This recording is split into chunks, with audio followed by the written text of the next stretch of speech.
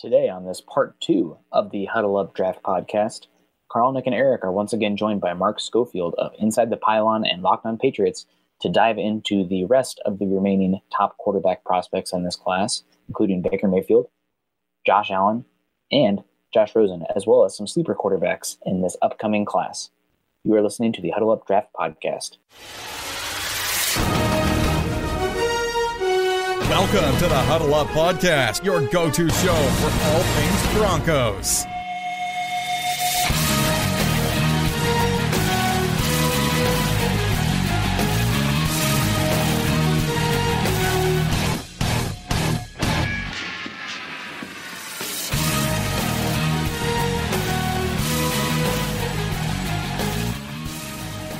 Once again, Broncos country, it is time to huddle up draft style.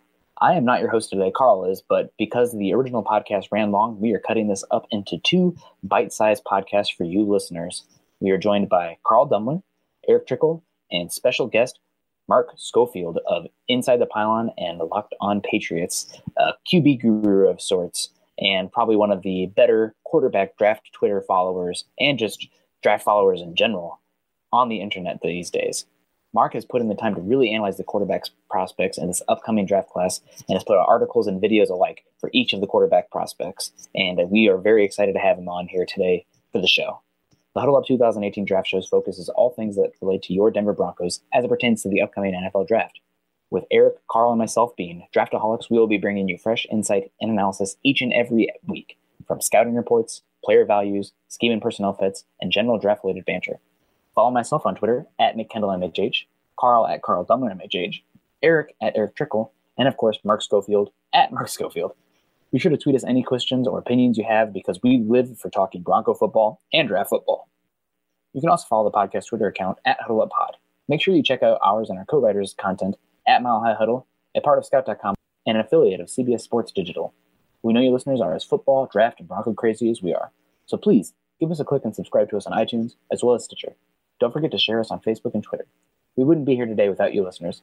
So as a call to action, please take the time and go to iTunes or Spreaker to rate and subscribe to us to let your voices be heard on how you enjoy the show. But moving on, definitely another one of the more interesting guys here, one of the 2 Joshes in this class, Josh Allen for Wyoming. Now there are definitely a pretty big group of Bronco fans that have some personal interest in Josh Allen, being the fair amount of Bronco fans in Wyoming that have been clamoring for Josh Allen. And I think everybody, Carl and Eric, also have been, telling the Bronco fans there to pump the brakes. He's definitely a tools guy, has an incredible arm, athletic profile, size. Everything that you could want from him, and had played decently at the Senior Bowl. Granted, practices are way more valuable than the game itself, but Josh Allen is definitely one of the more interesting guys in this class, and I have no idea where he's going to go. I've heard bottom of the first round. I've heard he's a day 2 player, and I've heard first overall, but I'm very interested to hear what you have to say about Josh Allen. Yeah, and I think the way to sort of at least construct a framework for the Josh Allen debate is will versus should. Will Josh Allen go in the first round? Yeah. Will he go early in the first round? Yeah, I believe so. But then the flip side to that is, should he?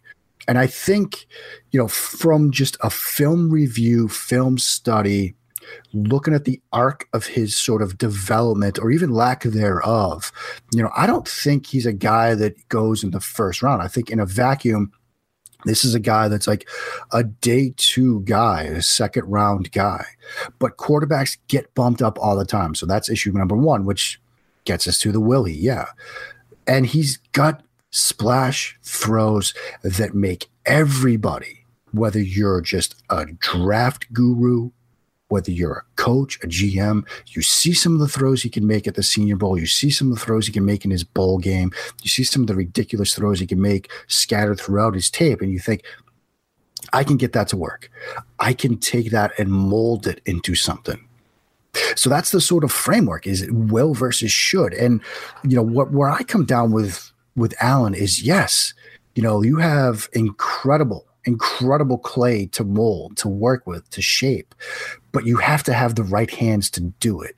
And my concern with Allen is, as talented as he is, how often do we see guys come into the league that have, these incredible skill sets that just, it doesn't get developed. You don't have the right hands of craft in him as he moves from, splash throw quarterback, playing in out Wyoming into a guy that is going to be an every down quarterback. I mean, my earliest comp on him, I just got done saying I wasn't a huge comp guy, but here I go, was Nuke LaLoosh from Bull Durham. And I know that's going to sound crazy, but that's who he is. He's got the $1 million arm, unparalleled arm talent, but he needs the other stuff. He needs to be able to throw the off-speed stuff, throw with touch, throw with feel, throw with anticipation, and he did. That was my concern with him coming into this year. I wanted to see that develop, and it never really came to fruition. And even when you see him down in Mobile for the Senior Bowl, anytime he had to make a throw with touch, feel, anticipation, placement, and stuff like that, that's where he struggled. And we all got to giggle of that video where it's him and Baker trying to throw against a stationary net, and Baker drills it, and Allen doesn't even hit the 10-foot wide net from 10 feet away. And people are like, well, how can that happen?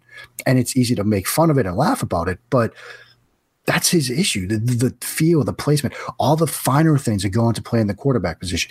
He's a thrower and a great one, but he needs to be a passer. And to bring it back to the Nuke LaLoosh comp, he's not going to get a couple of games or a couple of months in the Carolina League with Crash Davis as his catcher. Like, his exposure is going to be at the pro level against very good defenses, not against AA type talent. And so that's my concern with him. All the raw tools are there, and there's great stuff there. Believe me, he's, again, unparalleled arm talent, can make some wild throws, incredible athleticism, and does some of the things that make you just wonder why he's not the surefire number 1 overall pick. And then he'll do some things to make you wonder if he's going to get drafted at all. And that's sort of the quandary with him. I always think of today's NFL just doesn't allow players to have the time to develop, especially a first-round quarterback. There's just a lot of pressure on an organization to get them onto the field as quick as possible. And I mean, Bronco fans, we just saw that with Paxton Lynch, where there was nothing in front of him. And so there was just kind of this push to have him start, and he just wasn't ready. And there's a lot of people before the draft, before he was ever drafted, that said he's a 2, maybe 3-year project. And all of a sudden he's a bust after 1 year because he can't get on the field. And I just kind of see that same thing happening possibly with Josh Allen, where he just doesn't have that time to develop the rest of his game. Yeah. And he stays that tools player. Yeah, I think that, Carl, it's a great sort of way to frame this. And now, if you're going to tell me that, okay, Mark, he has to go in the first round, where does he go? I'm comfortable with saying, okay, then fine. He'll go to New England at 31. Like, if you want to do that, I'm fine with that. That's an ideal situation. Pittsburgh, that's another ideal situation. Even the Chargers a little earlier in the round. Like, situations where he can go and sort of be eased in, whether it's a year from now or in the New England case, 2 or 3 years from now, I think would be ideal for him. When we were down in Mobile, some of you guys probably heard this too, that, Baltimore was potentially thinking about Josh Allen if he falls. Again, another ideal situation, and somewhat of a similar stylistic quarterback in the sense, I think, to learn from in Joe Flacco. That's ideal for him. Now, if Allen's going to be in a situation where he's pressed into action early, he's not going to develop the things he needs to develop because, as we talked about with Darnold, he will fall back on his crutch. All quarterbacks have crutches. All writers, all podcasters, we all have crutches that we turn to in the heat of the moment. With RG3, it was tuck it and go, right? That's what got him into trouble, but that's what he was doing because it always worked for him. As long as RG3 had been playing football, he was the most athletic and probably the fastest guy on the field. So if things got scary for him, he could tuck it and get to the edge and beat everybody to the edge. He gets to the NFL, he's suddenly not the fastest guy on the field anymore. Those defensive ends, those linebackers, they can beat him to the edge. Now what happens? Now how does he adjust? It's going to be the same thing for Allen. He's had the arm where it can bail him out of trouble. He can run around back there, make guys miss in the pocket, and make ridiculous throws into some throwing windows that other quarterbacks would never dream of challenging. Now he's going to get to the NFL where those throw windows are going to be even smaller, and those guys chasing him down are going to be faster. And that's what he's going to face, is if he's pressed into action early, he's going to try to do the things that he could sometimes get away with at Wyoming, and he's not going to get away with them in the NFL. And about you mentioned him going to the Steelers or the Chargers or the Patriots, and those are all such great fits, or even the Ravens. I think you and I actually talked about this a little bit on Twitter a while back about where Josh Allen should go. And the thing is that if he doesn't go to a team that has an established quarterback, the pressure is really on, because the NFL isn't a place where coaches have the time, are allowed the time to sit there and work and develop quarterbacks anymore. Is you got to come in and you got to start competing to win right away. Otherwise, you're going to be out of a job. And not just with Allen, it applies to all of these quarterbacks. So that's what makes Allen such a bigger risk, is because how much more raw he is compared to all these other guys, the raw talent there. And so if he goes to like a Cleveland and they don't have a guy for him to sit behind, it's hard to see him be successful, because he doesn't have that time to sit there and learn. The pressure's there, and the coaches, they got to sit there and try to figure out a way to make it so he can be effective and win. It's a shame that the NFL has changed so much to where you can't be given the time to sit there and develop a lot of players, and not just quarterbacks, but quarterback being the hot position, it's even worse for them. Yeah, Eric, that's exactly right. And, like we had talked about, like you said, like the Chargers, the Steelers, Baltimore, like those would all be good fits for him. But, the expectation level changes once you get into, say, that 1 to 20 range of the draft, because now you're drafting usually for teams that need to fix the quarterback spot. Because if you're drafting early in the draft, chances are you need to fix the quarterback spot. Expectations are different now. This is no longer a 2 to 3 year process where, people have patience, fan bases have patience, ownership groups have patience. It's a Twitter world now. People expect results immediately. And so if Josh Allen goes early in the draft, like to a Cleveland or to some of the other teams like the Jets, for example, that need to fix the quarterback spot, there are going to be expectations that he plays almost immediately. And so that's going to be the problem with him. Because he's not going to get that patience, and he's going to have mistakes. All these rookie quarterbacks are going to make mistakes. Josh Allen, perhaps more than anybody else. If he's allowed to be in a situation where he can be brought along slowly, I think that is best for him, because there won't be sort of that concern at the outset, and there won't be, a fan base going crazy when he makes mistakes. But if he's forced into action early, the mistakes will be there. They will mount. The pressure, it will just be a vicious cycle for him.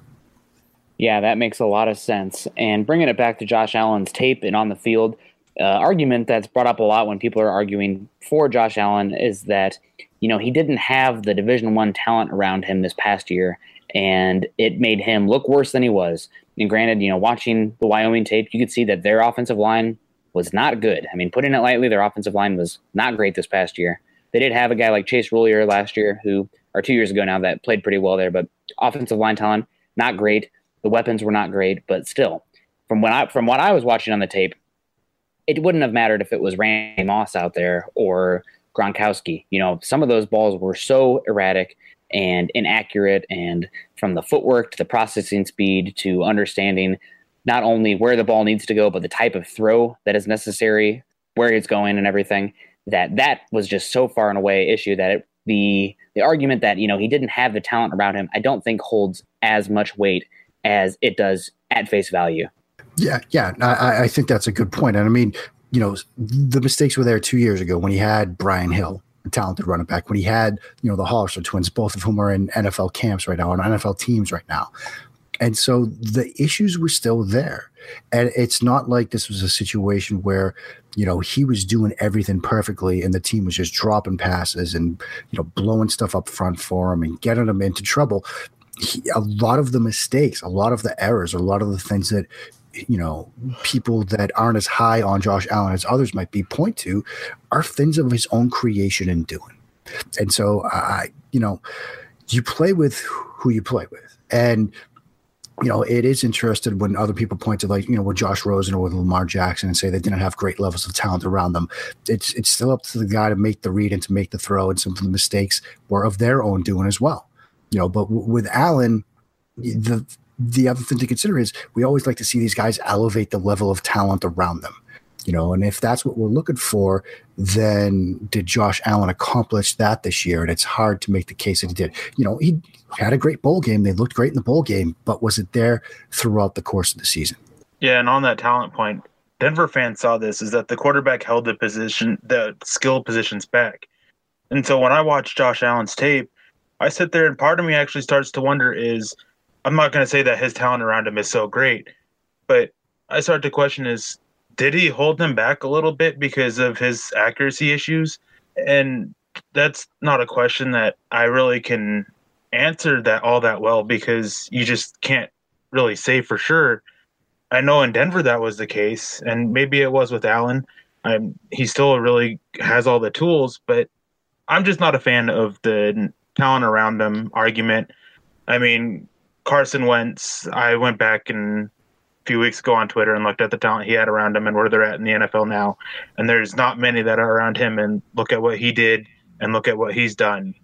And just individual skill matters a lot, and Allen, while the tools are there, just lacks in a lot of ways. So I actually just hate the talent around him argument personally.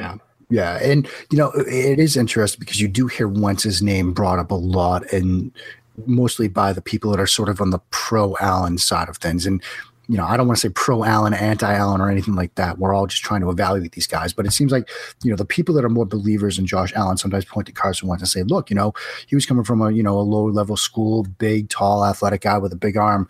But I think there are some differences that, it's important to highlight between Wentz and with Allen, because we saw with Wentz, a sort of a deeper sort of mental understanding of the game.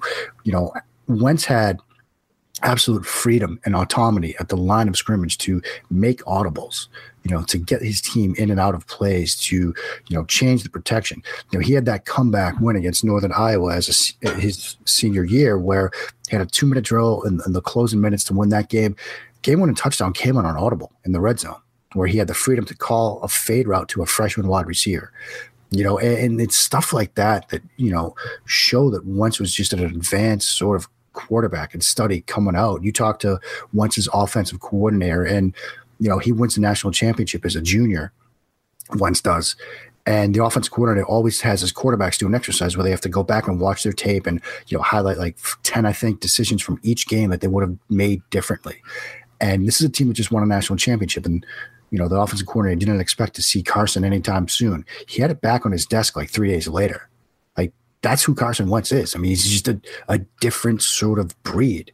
And so, the comp between Wentz and Allen, it doesn't mesh well with me, because I think sort of Wentz had that coming out, that sort of understanding, that there's more to play in the position than just simply throwing the football through a brick wall.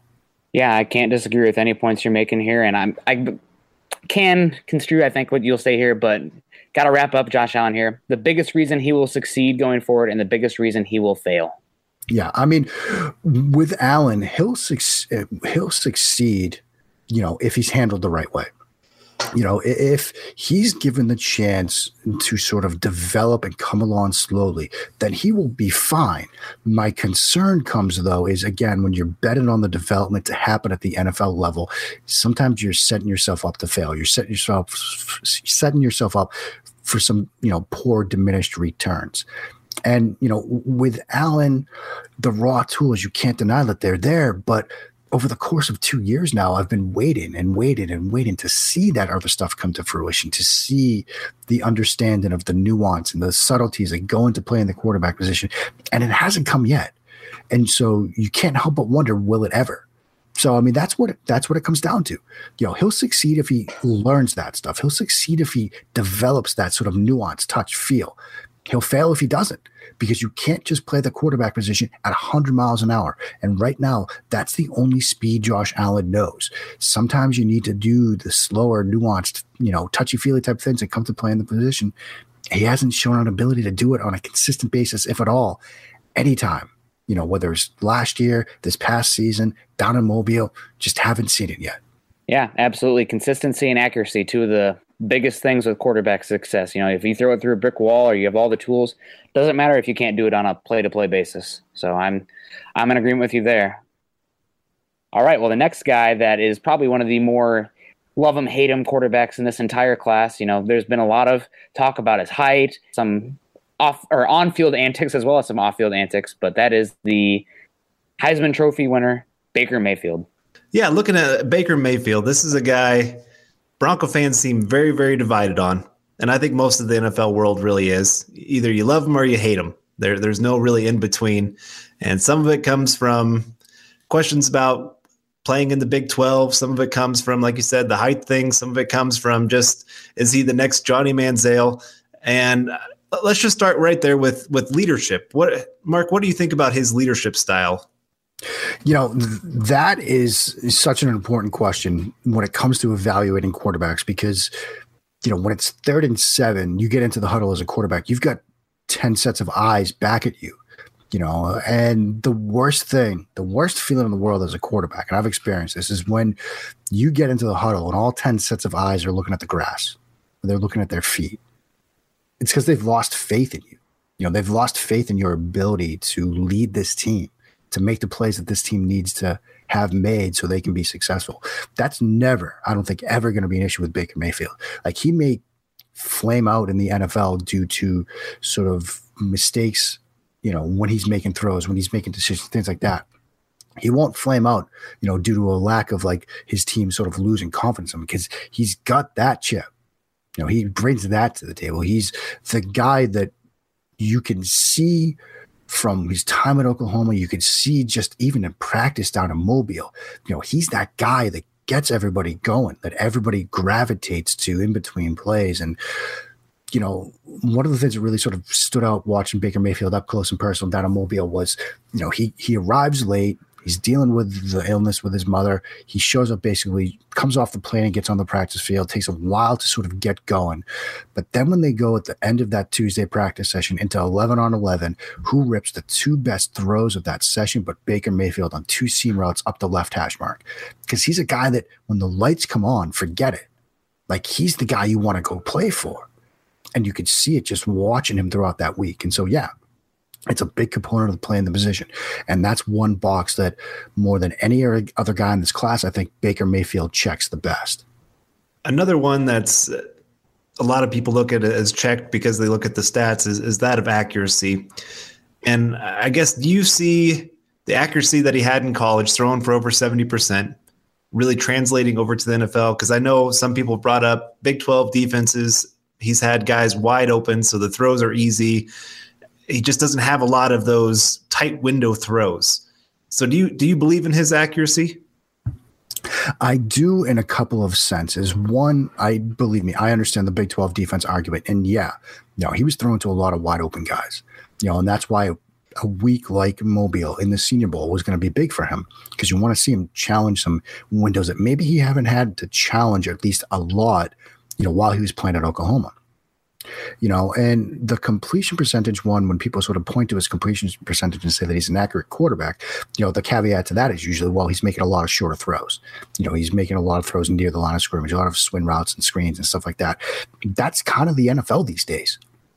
I mean, look at next gen stats, look at passing charts, and a lot of these guys, a lot of throws are coming in that like 15 and in to even behind the line of scrimmage sort of range. There's not a ton of downfield stuff being done right now.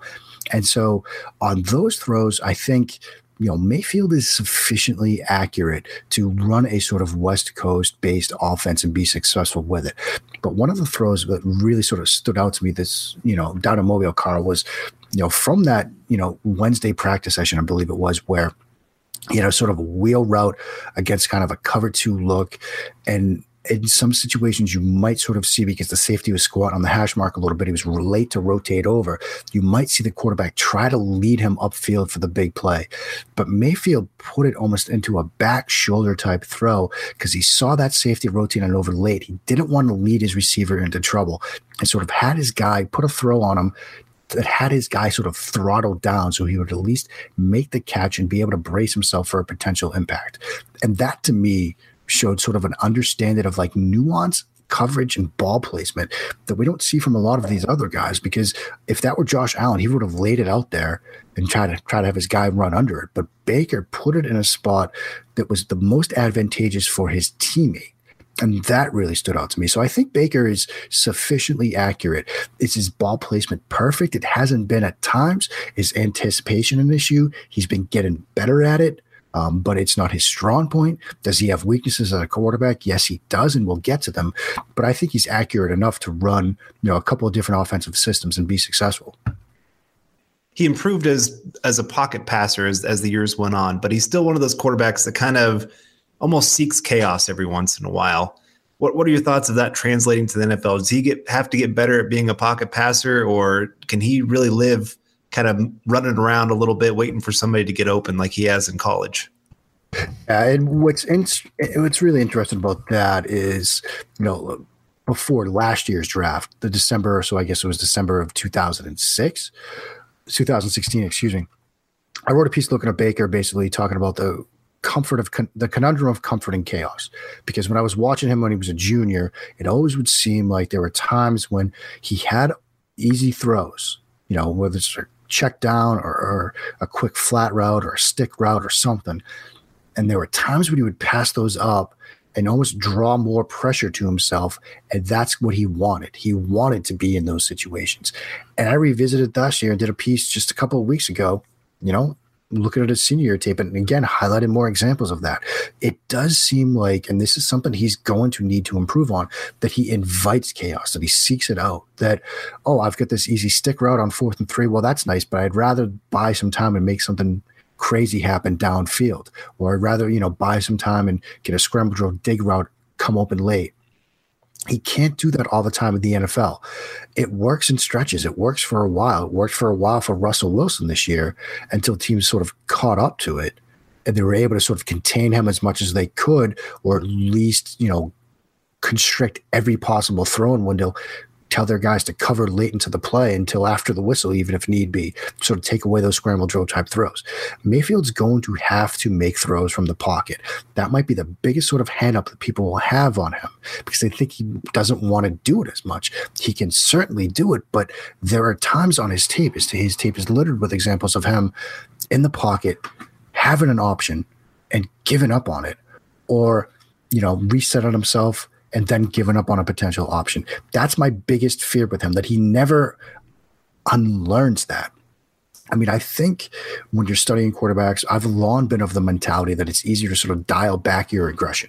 You can learn to be more conservative. It's hard. It's almost impossible to learn to be more aggressive. That's one of the many things, but one of the things that doomed me as a quarterback was I was always conservative. And I could never become more aggressive. With Mayfield, I think he'll be okay. I think there's the opportunity to sort of dial back that thrill-seeking, chaos-seeking element to his game. But if he doesn't, that's going to be the thing that holds him back. Yeah, I remember one throw. I can't remember who he was playing, but it was, I think, a 3rd and short, and they ran a rub route over the middle.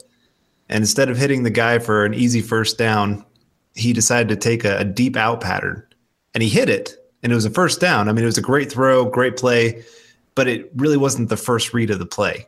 Yeah, he was just looking for that bigger play down the field. And that's a perfect example. And that's a great example of, like, you got to strip away the process from the results when you're studying these guys, because, you can point to examples of a lot of these guys and say, wow, that's a touchdown throw. That's got to be a great play, right? But when you sort of strip it all away, how the player got to that decision point is flawed.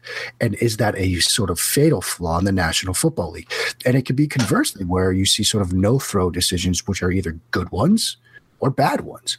And so that's going to be the trick for, unlocking the quarterback inside Baker Mayfield, is balancing the ability that he has sort of in those chaotic moments with the need to make throws on 3rd and 7 from the pocket, and the need for all NFL quarterbacks to take that easy throw when the defense gives it to you. If they're going to show you off coverage, take the hitch route. Why make it harder on yourself? If they're going to show you off coverage, don't force a back shoulder throw into it when the defender is sitting on it. That's what he's going to have to balance. And it's a balance for a lot of quarterbacks. It's going to be a critical sort of question that Mayfield answers as he enters the NFL.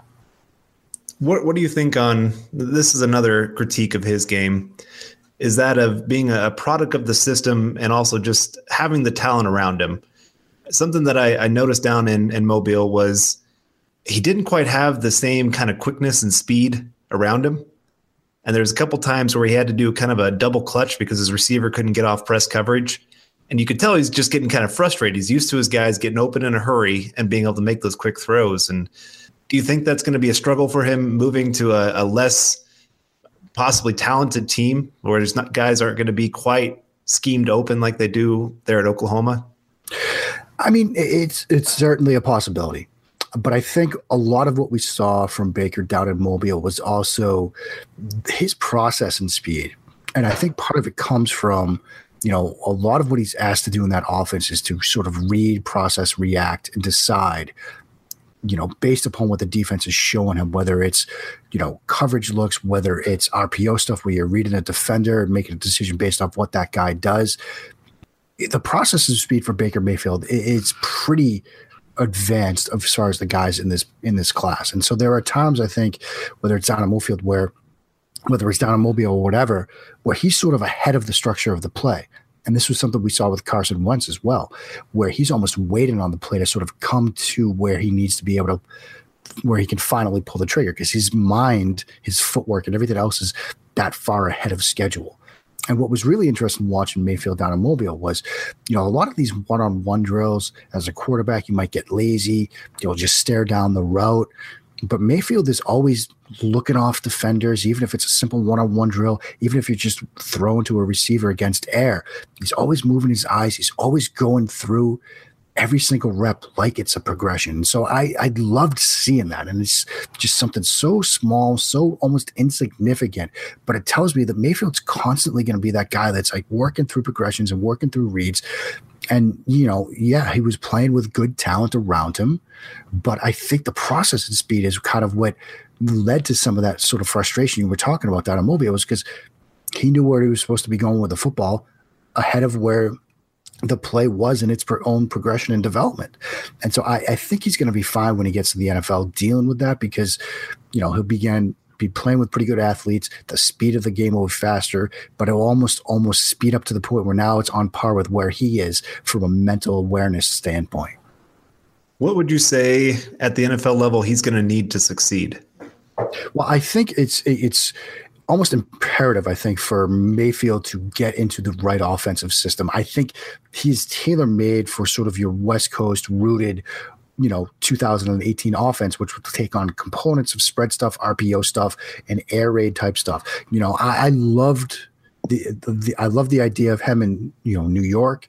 When you look at how the Jets ran their offense last year, it was West Coast rooted in what John Morton was doing, but there was a lot of mesh stuff, air raid stuff. They did do a couple of RPO type things. I think they'll do even more with that if they've drafted Baker Mayfield. I mean, I think with him, the downfield passing game isn't his strong suit. He could make some downfield throws. Yeah, he has the arm strength to make some downfield throws, sure, but I don't think that's what he's best tailored to. I think for Mayfield, it's the dual process of avoiding chaos and having the right offensive fit. And that's why I think sort of a West Coast offense would be best for him, because it's quicker. You're supposed to get the ball out quicker. The routes aren't going to be designed downfield where he's going to have a situation where he's going to create chaos on his own. And so I think that's really important for him. And I think that type of offense will serve him well. Yeah, I agree with that. And that's, I guess, maybe a little bit of my concern with the Broncos is Musgrave does like to go deep a lot more. Yeah. And that's a concern when you're looking at Mayfield and trying to project him into an NFL offense. If it's a heavy vertical based passing offense, I'm not sure it's really the best fit for him. I think there are guys in this class that will be better fits for that type of offense. So, I mean, if you're the Jets, I think it makes sense. But maybe if the Broncos, as most of your listeners are, I'm assuming, but if you're a Broncos fan, it's probably not the best fit. What would you say would be the biggest reason he's going to succeed in the NFL? I think competitive toughness. And, that's self-evaluation is such a huge sort of part of doing what we do here. And, 2 years ago when it came to time to rank Dak Prescott as a quarterback, I barely had a draftable grade on him. And I missed wildly. And I'm going to do a piece later on where I break down why I missed. And the reason why I missed was, even though I noted it and was fully aware of how competitively tough Dak Prescott was. I mean, you see him, fighting for extra yardage in a blowout loss against Alabama. You see him doing all these other things to really try to put that team on his back.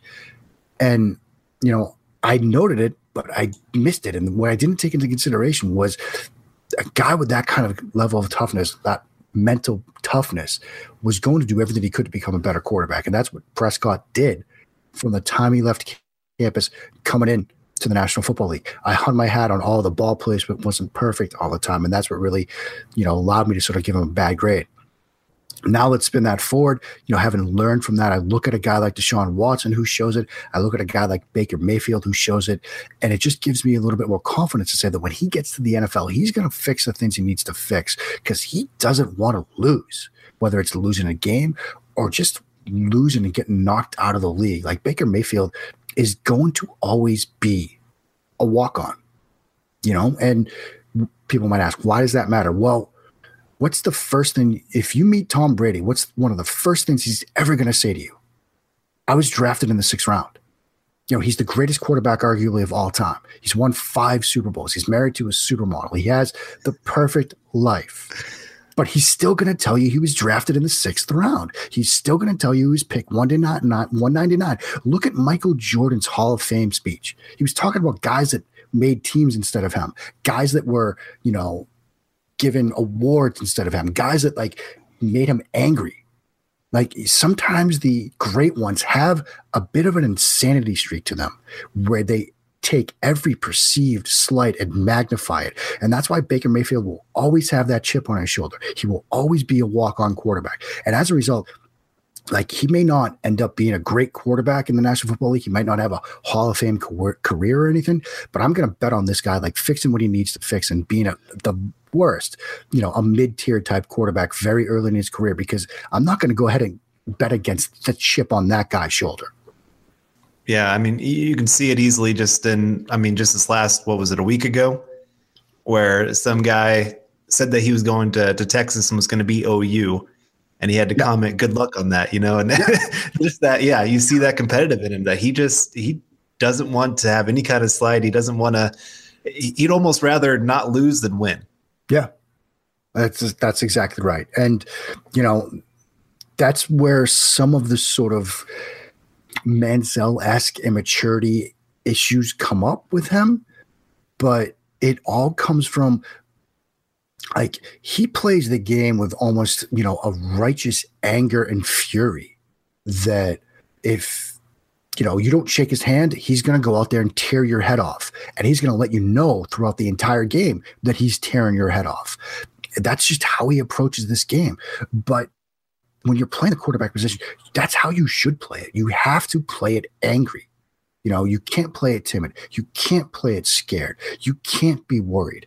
You have to go out there and take the game by the throat. And that's what Mayfield seems to do on almost every single occasion that he's out there. He'll make mistakes, yeah. He'll get himself into trouble on the field by getting into chaos and seeking it out, yeah. But as long as he tempers that back a bit, I think it could be a good one. I can't disagree with any of that.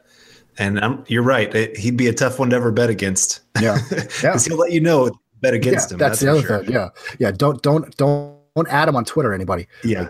You don't want to do that. We still have a few more quarterbacks to get to here, but we want to say thank you to our sponsor, Audible. Get a free audiobook download and a 30-day free trial at www.audibletrial.com/huddleup. Over 180,000 titles to choose from for your iPhone, Android, Kindle, or MP3 player. Again, that's www.audibletrial.com/huddleup. All right, well, let's get to our final guy here, the other Josh, and the guy that's, again, another polarizing quarterback, a guy either that you love or you hate about his game. And you watch his film and you sit there and say, man, this guy's accurate, he's smart, he's quick processing, all that kind of stuff. And then you read other stories about his personality and leadership questions. And I guess let's just start right there, because that's the really big question with him. Where do you fall on the personality leadership questions with him? Yeah, and what's really interesting about Rosen is if it were purely a between the lines debate on all of these quarterbacks, I don't think there would be a question that Rosen was QB1. because I think he's the cleanest, most scheme diverse, most well-rounded package of all of these guys purely on the field. And, for my line of work, for what we do, like that's all I can really base this stuff on. And so that's why I'm going to end up with Rosen on the top of my quarterback board, is because, I look at the fact that he can thrive in any offensive structure. I look at it's almost clinical how he throws the football. Accuracy, ball placement, it's all extremely good. You look at all of his interceptions and, on some of them are route miscommunication issues, which maybe were his mistakes in part, but maybe they weren't. A couple of them were drops, but there weren't a lot of repeated mistakes. Sometimes he was trying to maybe do too much, and that could get to, guy trying to win games, but you don't see a lot of the same route concept ended in an interception like you saw with Sam Darnold in the smash concept. Like not a lot of repeated mistakes, which shows you that he's learning, and if he's making mistakes, he's at least developing through that. So I think if it were purely an on-the-field sort of analysis, Rosen should be, with maybe some exceptions, everybody's surefire QB1. But the other stuff is what's going to be his red flag. There's the 2 concussions. And with everything that we now are learning about the game of football, that is an issue. It's hard to ignore it. I mean, if it were 2 ACL injuries, people would be looking at it too. So, it's a part of the game and it's a part of the evaluation process. And when you're talking about potentially spending, a rookie first-round quarterback contract on a guy, you want to make sure that he's going to be able to play the duration of not just one, but multiple contracts. So that's an issue. And then, of course, there's sort of the off-the-field stuff, whether he has interests or pursuits outside of the game of football, whether it's, some of the immaturity stuff and the leadership stuff like we heard with Connor Cook, although I heard a lot more of it with Connor Cook than Josh Rosen. But again, do you want this guy to be the face of your franchise? And so, those are the issues that are going to hold Rosen back. And, some of us that were down in Mobile, I'm sure we all heard the same stuff that, one of the reasons why Darnold is going to go early is because people just sort of don't trust, don't believe in sort of the mentality of Josh Rosen away from the football field. We've seen the photos, the hot tub and hats and whatever. We've heard some of the comments about, maybe he doesn't want to play in Cleveland. And football is still at its heart, like an old school business. And people are going to want guys that live and breathe and eat and sleep the game. And, sometimes when you come across guys that have pursuits away from the game or have interests away from the game, that rubs people the wrong way. And so if Rosen falls, it's going to be a combination of the off the field stuff, because on the field, I think he's as clean as it could be. I can't argue that at all. As an NFL team, like you said, with him being the face of the franchise, how big is it that they kind of toe the line when they get to those press conferences? Because as we've seen, Josh Rosen is pretty much the opposite of that. He'll speak his opinion and he'll be very, very truthful with the media. Yeah. And that is going to be such an interesting thing to see unfold, because, you can sort of surmise there might be some ownership groups that are going to be, more standoffish when it comes to having a guy that's going to come on and sort of speak his mind and, open up his mind and, say whatever he wants, particularly as a rookie quarterback coming in, and in some organizations and in some, even you can say some areas of the country, people might be more receptive to that than others. Like, the New York Jets, for example, they might be sort of fine with that because, they've got Joe Namath. That's sort of their storied history. He was sort of a brash guy. It's almost like Hollywood nature in some sense, the fur coats and stuff. And now you get a California kid who's going to speak his mind. Maybe that could work. But then you look across town with the Giants and, the Mara family, I think they're a little bit more, buttoned up, so to speak. And so maybe that wouldn't play well. If the Patriots had an early pick, could he go to New England? I'm not sure. I'm not sure that's really the best fit, because New England, they like their guys to keep things buttoned up and, lips sealed and nobody talks. You make a foot joke about Rex Ryan and you're going to get benched for a couple of series or two. Like, that's the way they treat it. So maybe it wouldn't fly there. And so, it's, when you're making a decision to make somebody the face of your franchise, you have to take into account in this day and age, like everything else that goes on away from the field, the fact that the NFL is now, 365 business, 350, 52 weeks a year. Everybody's consuming some sort of NFL type content, whether it's the draft, free agency, schedule releases, whatever. And this guy's going to be the face of your franchise. And in all of that, all the time. And you have to be comfortable with that relationship. You have to be comfortable with him, being the face of your organization, the face of your business. It's a big part of it when you're talking about quarterbacks. So, yeah, I mean, there will be some ownership groups, I'm sure, that they're going to see some of the stuff that he said. They're going to look at some of the stuff that he's done, some of the beliefs that he's had, and say, I'm just not sure it's right for us. He's definitely right for me, in my opinion. I am a big Josh Rosen fan. I know I saw you when I asked you if you would come on the podcast. You retweeted my lengthy article on Josh Rosen, the pounding the table one, saying he's quarterback one. And I understand that he has some issues, the lean frame, the concussions, the durability is there. There are some issues where he tries to do too much.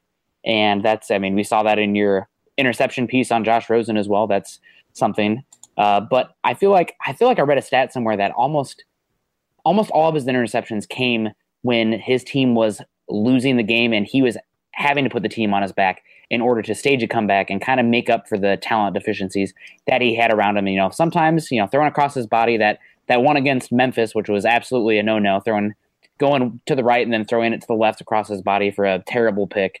And he does have some of those littered in his tape, but is there something that a main takeaway, I guess, from the interception work you did on Josh Rosen? Yeah, I mean, the Memphis interception you just highlighted, that was just a confounding decision, because it was one of those plays where, look, he had done everything right. It's 3rd and 19. He slides well in the pocket. He climbs, but then he's going to check down in front of him. And this is similar to what we were talking about with Baker Mayfield. It's 3rd and 19. Just take that. I know you want to make a play. That's good. It's good that you want to be aggressive in that situation, make a downfield throw and try to make something happen. But sometimes as a quarterback, even in those situations, you've got to learn that sometimes losing is the best way to win. You've got to live for the next series. Don't put your team in a situation where now defense has to come back on the field and defend a potentially short field. And so similar to Mayfield, it's dialing back the aggression a bit. And like you said, Nick, part of it was due to the fact that, he was having to play from behind a lot. But when you sort of take a step back and look at the totality of the interceptions and, what we kind of learned from them, the main takeaway that I sort of had was, other than, 2 routes where there was sort of a miscommunication issue, the rest of it was all sort of different stuff. There weren't a lot of repeated mistakes. He had one against Arizona on a play action comeback route. The anticipation was there. It was a deep out route, right hash mark to the left sideline. The timing was pretty good. He just sort of placed it behind the receiver just enough where the defender was able to break on it. But you didn't see a ton of that. There was a route that was, I think, actually now I'm looking back at 3 misreads. So there's that situation where it's miscommunication between himself and the receiver, where he's throwing one thing, the receiver's doing another. And so you kind of take those and place them aside. There was one that was a drop. And so I just think that there weren't a lot of repeated mistakes. And that's my main takeaway from them, that, it wasn't like teams were showing him the same look and he kept screwing it up. Other things had to happen for him to make mistakes. Other things had to happen for him to turn the football over. And, that makes me think that, again, he's learning as he goes. He's absorbing his mistakes. He's learning from mistakes and becoming a better quarterback as you go through this process. Because, and that's part of the reason I do this interception stuff, is because you learn so much about when a quarterback makes a mistake, when a quarterback throws a turnover, that I think you learn more by studying that than studying some of the other stuff, because it gives you a window into what they're screwing up. And then as you get through the rest of their tape, are you seeing the same sort of mistakes again? And you didn't see that much, if any of that, with Josh Rosen. Yeah, that's a great point. I definitely remember that from your video as well. And it's something that's definitely worth noting, is that he learns from his mistakes. He's not making the same one twice, and he's going back out there, and he's still letting it rip, though. That's a big thing. He's not afraid. He throws some of the tightest windows that I saw from any of the quarterbacks this season. The way that ball comes out of his hand, it's beautiful. He is going to put on a clinic at the combine, when it comes to the throwing drills and all that stuff. He and Josh Allen are going to look incredible, I bet. Allen, for one reason, and that's the fact that he will probably hit 69 on the radar gun or something like that. And it's going to be super nice for everybody. But Rosen is the cleanest on the field guy. But that part might not even matter for him, because where Rosen's going to determine if he's the first quarterback taken or not is going to be at the podium the day prior. And what is he going to say then? How is he going to handle that? If he comes out and says all the right things and does all the right things and has a smile and dots the I's, crosses the T's, whatever, and treats the media well and just looks the part, then he's going to talk himself into being the first overall pick. He's not a guy that has to play himself into being the first overall pick. He's a guy that has to talk himself to that point. And the meeting rooms, the whiteboard sessions, again, sitting down with the owners and looking the owners in the eye and saying, yes, Mr. Maher, Mr. Kraft, whomever. I can be the face of your franchise. I will be the guy that you can count on to, put a good face to your business. If he nails that stuff, he'll have nailed the week. I am very excited to interview him at the Combine myself. I haven't decided what question I'm going to ask him yet, but it's definitely something I will be sleeping on and thinking about. But yeah, moving on here, just a couple last questions to wrap up Rosen here. The biggest thing he needs to succeed and the biggest thing his ability allows a team to overcome. Well, I mean, I think with Rosen, it sort of gets us back to where we started, in the sense that, with Josh Allen, I think he's a fit for a downfield type pass and attack. With Baker Mayfield, I think it's more of a West Coast type thing. With Darnold, I think he could do West Coast. I think he could be a downfield guy, but there's still some scheme holes to each of those three guys. Rosen can come in and run any kind of offense you want. Rosen can come in, he can give you air raid stuff. He can give you West Coast, Aaron Perkins, Coryell, like whatever you want to do, he can do. And that's why I think, again, coming back to how I do this and how I rank these guys, the fact that he's so scheme diverse in my mind makes him a more valuable commodity, because you won't have to tailor your offense. Obviously, whoever the quarterback is, like we talked about with Brady, you still do some things for them to help them, but you don't have to change your personnel packages. You don't have to change your playbook. He can come in and run it. And so similar, like we were talking about Kirk Cousins, he's plug and play. And that's a huge benefit to coaching staffs, to front office people, because you don't have to alter your, because receivers, you're looking for different sort of traits at receivers if you're running one offense versus another. Same thing with pass blockers. Like, if you need guys that are going to sort of win well into the rep, if you're going to run a downfield passing game, if you're just be doing quick game, you just need guys that can get in somebody's way for a couple of seconds. I mean, not to make too much fun of it, but yeah. So, he's a boon and a benefit to an offense and to an organization because of his scheme diversity. So that's a huge thing that helps him. What could hold Josh Rosen back? The medical stuff, maybe. If there's more to his concussion history, if, that becomes an issue for him, because again, purely on the field, I think he's extremely clean. Are there nitpicky things like, being overly aggressive at times? Yeah. But I think part of that was due to, situation. I think also part of that is he's an aggressive guy that's going to challenge those windows, like we said. And as I said with the other guys, I think you can learn to be more conservative as you sort of develop in the National Football League. I think Rosen can play early. I think even in Cleveland, I think he could have a level of success even if he were playing early. And so, that's why to me, it would take something wonky to happen for him not to be my top quarterback in this draft. Yeah, I can't disagree, and I am a big Josh Rosen fan myself. I self-declaimed Rosen Brosen. There you go. That's my group. But wrapping up these guys and kind of moving on here, because we're getting a little bit long, which is great. I mean, we're loving all this information coming from you, Mark. But I'm curious, your top 5 guys in this class right now.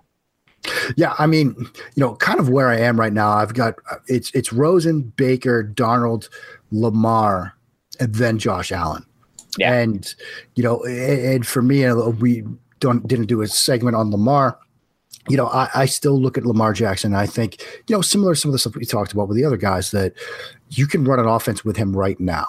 And I think with Allen, it's the betting on development part where you're going to need more development to him.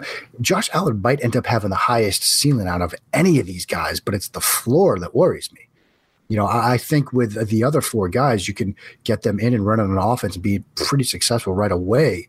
with them. But with Allen, there's just so much he needs to clean up. So that's kind of where I am right now. I doubt that it's going to change as if I do my like third and fourth pass on each of these guys. Maybe something happens, but yeah, that's kind of my top 5 right now. Yeah, I can't disagree. I would have loved to have gotten to Lamar Jackson here, but time is an issue, and based on some inside information, I don't think the Denver Broncos are as interested in him as these other 4 guys. So we will see about that. Okay, we got a couple more quarterback questions here. Nothing big, not going to dive in so deeply here, but a day 2 guy who you think will end up a solid starter in this league. Is there one in this class this year? And if so, who it is? Yeah, I mean, if we're going to sort of treat Lamar as sort of a day 1 type guy, I'll leave him aside for a minute. I think the 2 to keep an eye on are Mason Rudolph and Kyle Lauletta. Rudolph, I think, looks like the guy that might have a pretty high floor. I think I'm not sure how much better he could get, but I think, Mason Rudolph is a guy that's probably going to be in the league, 10, 15 years, maybe as a, backup spot starter type, a guy that you might see catch fire for a couple of seasons in one situation. So I'm definitely sort of intrigued by him, but I'm not sure like how much like growth and development, room there is with him. With Lauletta, I think what you're seeing is a pretty advanced cerebral type quarterback, a guy that played for 4 different offensive coordinators, knows the game inside and out. There are some scheme limitations to him, doesn't have the huge power arm, not fitted for a downfield type passing game, but he can make 95% of what most offenses do, make 95% of those throws sufficiently with sufficient velocity, good ball placement, good processing speed, athletic enough, throws well on the move. And so I think in certain offenses, like perhaps New England, he would be a good fit. So yeah, those are the 2 guys I look for, sort of day 2 guys that will start. Yeah, absolutely. Those are guys that we've talked about on this podcast, as well as some that we have some interest in that could be those types that, probably not a high-end starter. You never know, things can change, right. But probably not a high-end starter, but could be a spot starter and definitely have a chance to start in the league for a number of years. But the final question here for the sleeper quarterbacks, a day 3 guy or guys that you think will stick around for a few years, spot starter type, and could have some potential starting down the line. Yeah, I mean, I love sort of talking about day 3 quarterbacks because I always, you spend so much time studying these guys anyway. You want to get a chance to talk about them a little bit. So, I look at Mike White from Western Kentucky. I think he's fairly scheme diverse. I don't think he gets enough credit for that because I think he could run most offensive systems. Loved his game against Middle Tennessee State, his final regular season game. Middle Tennessee State doing some stuff up front with a 3-3-5 look. A lot of different looks, stunts, twists, blitzes up front. Shows some great sort of processing speed in those situations. Did a great job sort of replacing the blitz with the ball, which I really like to see. So you could see how he could run in a couple of different offensive systems. Kirk Bankert, the kid from Virginia, his first 40 minutes against Miami might have been some of the best quarterback tape of this entire group. I mean, he just was incredible. But then he made the one mistake, throws a pick 6, and it kind of goes south from there. But he did some nice things in that game, some nice things against Boise State. So I think he could stick around in this league. And then as we sort of get really deep into this group, Chase Litton from Marshall. I kind of made sort of the Tanner Lee as Josh Allen light comparison, and I think it's similarly apt with Chase Litton. Has an incredibly powerful arm, makes some head scratching throws, like throws where he's fading away, throws where he doesn't have his feet set. But I think he's a guy that could stick and maybe be a practice squad guy for his first couple of seasons in the NFL, but he has some of the raw tools that if he gets a chance to refine them and stick around for a while, he could be a guy that sort of grows into a starter a couple of years down the road. Yeah, he's one that I liked what I saw at Marshall. I was pretty surprised that he came out this year, though. I was very surprised when he came out. I mean, I had done, a lot of baseline work for him last summer. As the season wore on, I watched a couple more games, but I assumed that he was going to head back. He came out, must have gotten some advice. He's got the Lee Steinberg representation, so they must be hearing some good things. So, he probably does hear his name called, probably late on day 3. But if he gets into a situation where he can be sort of your practice squad QB for the next couple of years, who knows what could happen with him? He's got enough sort of raw tools and talent where anything can happen. Yeah, and if the Broncos are looking at a guy like Kirk Cousins, Chase Litton seems like the perfect guy that you could add day 3 to compete with a guy like Chad Kelly and anything like that. And Elway can still get his tall, big-armed quarterback. There you go. Everyone's happy. Carl, Eric, do you guys have any questions or any comments before we wrap this on up? No, I'm good. Only thing I got to say is that I just had a One of the best times of my life sitting here listening to you talk, Mark. Thank you so much for coming on. It's incredibly kind to say, Eric. I appreciate that. Believe me. Yeah, no, we really appreciate you coming on. I know you're a busy guy, especially this time of year. And are you going to be at the Combine this year? I will not be headed to the Combine. I think we just locked down a little family trip so I could, kind of repay the wife a bit because she had to watch the kids while I was down in Mobile. And yeah, you get one 6-year-old and a 4-year-old, it can be a little dicey. So I'm going to be staying on the home front. I'm sorry to miss it and miss you guys that are going to be there, but I'll be watching it. I'll figure out a way to watch it somehow. Well, that's too bad for me because I won't get to see you there, but maybe next time. There's always next time. Definitely, man. All right, well, that will wrap up this week's episode of the Huddle Up 2018 NFL Draft Podcast. You can find Mark on Twitter at Mark Schofield, and make sure you head over to YouTube and Inside the Pylon where he has a lot of work up there as well. We referenced his interception pieces. He has about 20 to 30 minute videos on each of the quarterbacks and their interception pieces, which are just really, really interesting and fun pieces to watch, especially if you're a type that's kind of starting to get into the film. And Mark really walks you through about a lot of the things that if you don't really know what you're looking for, he can guide you through it. You can also find Carl on Twitter at Carl Dummler MHH, Eric at Eric Trickle, and myself at Nick Kendall MHH. Also make sure you head on over to Mile High Huddle, an affiliate of Scout.com and the CBS Sports Digital, to find our articles, not just related to the draft, but all things Denver Broncos. And also I would suggest listening to the Locked On Patriots where Mark hosts each week, each day, but I don't really think the Denver fans love those Patriots. I understand. I more than understand, guys. You don't have to listen to it. Although I do talk about the quarterbacks a lot, so maybe you can keep an eye on for those QB shows. But the rest of the time, I understand.